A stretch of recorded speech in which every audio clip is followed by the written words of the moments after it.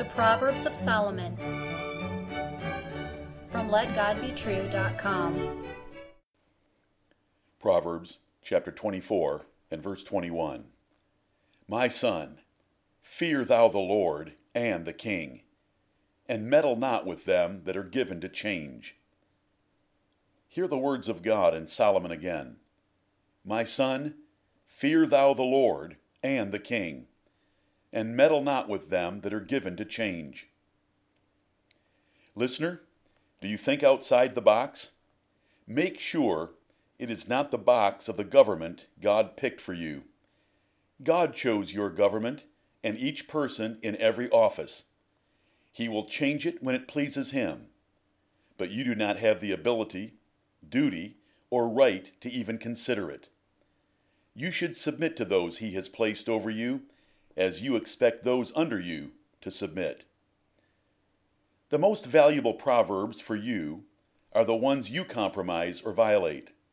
It is human nature to love the proverbs that condemn others, especially your competitors or enemies.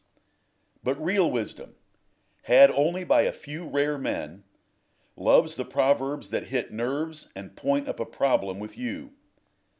Are you humble enough and wise enough to fully trust God in this proverb? The great God Jehovah commands you to honor and obey civil rulers. This includes presidents, governors, mayors, sheriffs, clerks, and all public offices.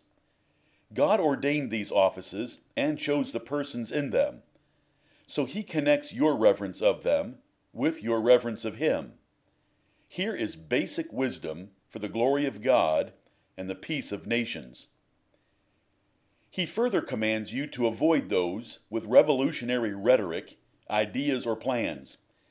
They are guilty of sedition and treason against men and rebellion against God, and they deserve damnation, as it is written in Romans chapter 13, verses 1 and 2.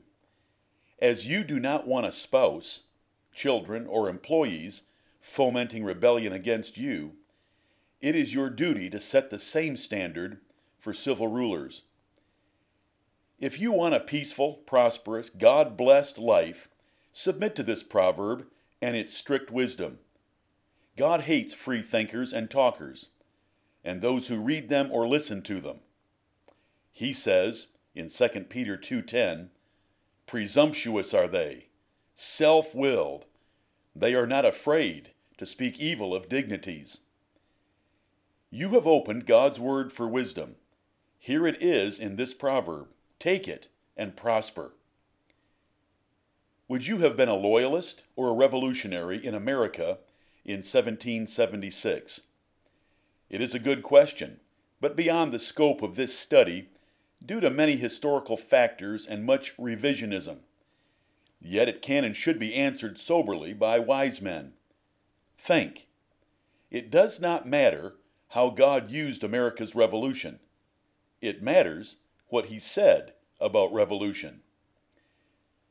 Solomon in this proverb taught his son to fear the Lord. The fear of God can be taught, as David showed in Psalm 34 and verse 11. Since the fear of the Lord is the beginning and end of wisdom and knowledge, it ought to be taught first and most. It is the fountain and foundation of wisdom, the most precious thing on earth. Solomon then added fear of the king, for both are to be feared. The Lord is feared first, because you fear God first. He is feared over the king, and you fear the king because of God. You fear and obey civil government first, out of duty toward God. You then support rulers to uphold God's ordained authority and preserve the peace of a nation. There is another reason to fear the king. He can punish you for resisting his authority. Paul wrote that civil rulers do not bear the sword in vain. They will use their power to fine, imprison, or kill to maintain their God-given control of those under their rule. So you should submit due to fear of them and out of conscience toward God, as both Paul and Peter taught in their respective passages.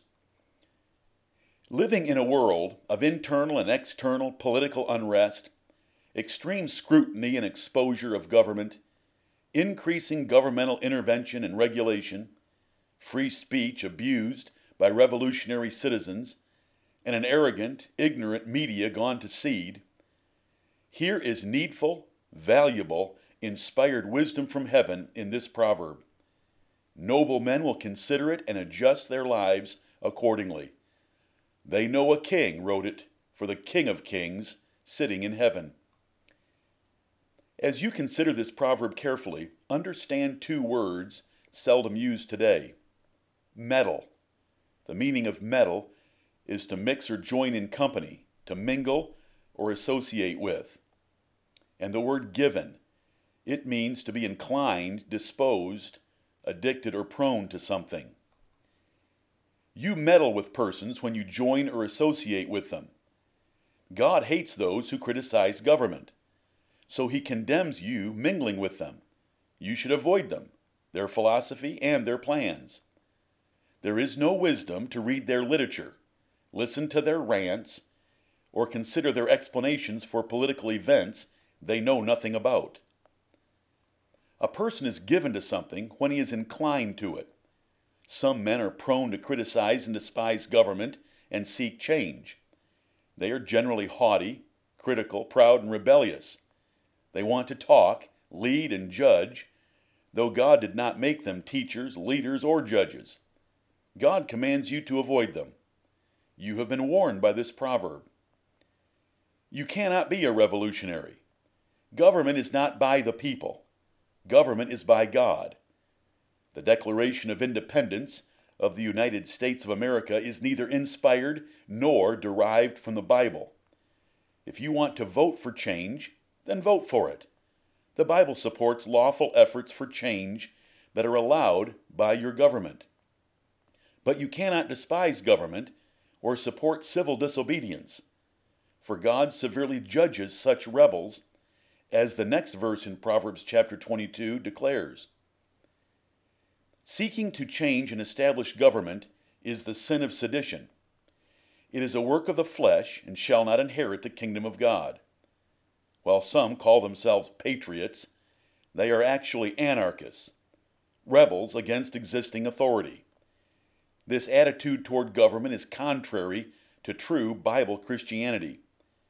Jesus honored a de facto government over God's own nation.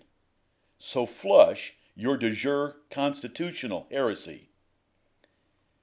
Those who criticize, despise, or want to change government are brute beasts, according to God, who need to be destroyed like rabid dogs. This is found in 2 Peter chapter 2, verses 10 through 12, and Jude chapter 1, verses 8 through 10. They have no clue about government and shall perish in their own profane ignorance. Read well the language used by these apostles to describe and condemn them, for it is the inspired words of God. Why is he so harsh against such free thinkers? Because they resist him and his ordinance of civil authority.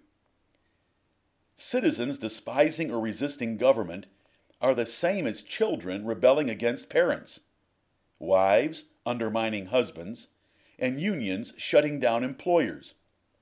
It is rebellion, and America's hatred for centralized authority promotes it from earliest school days.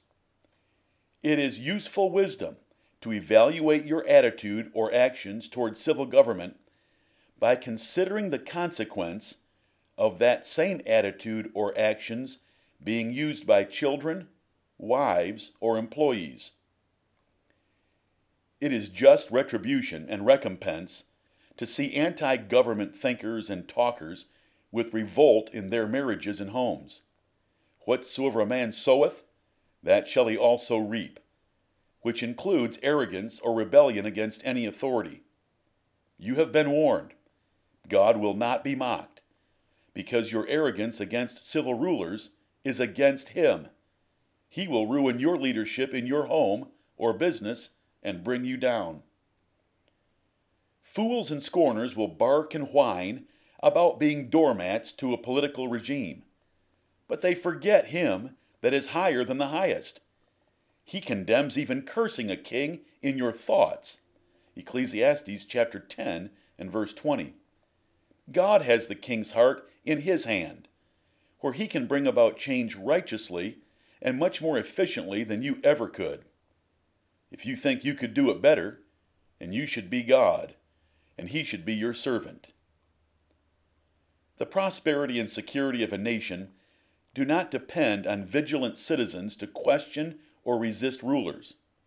They rather depend on the faith and righteousness of citizens to obey the ruler of nations and to pray to him.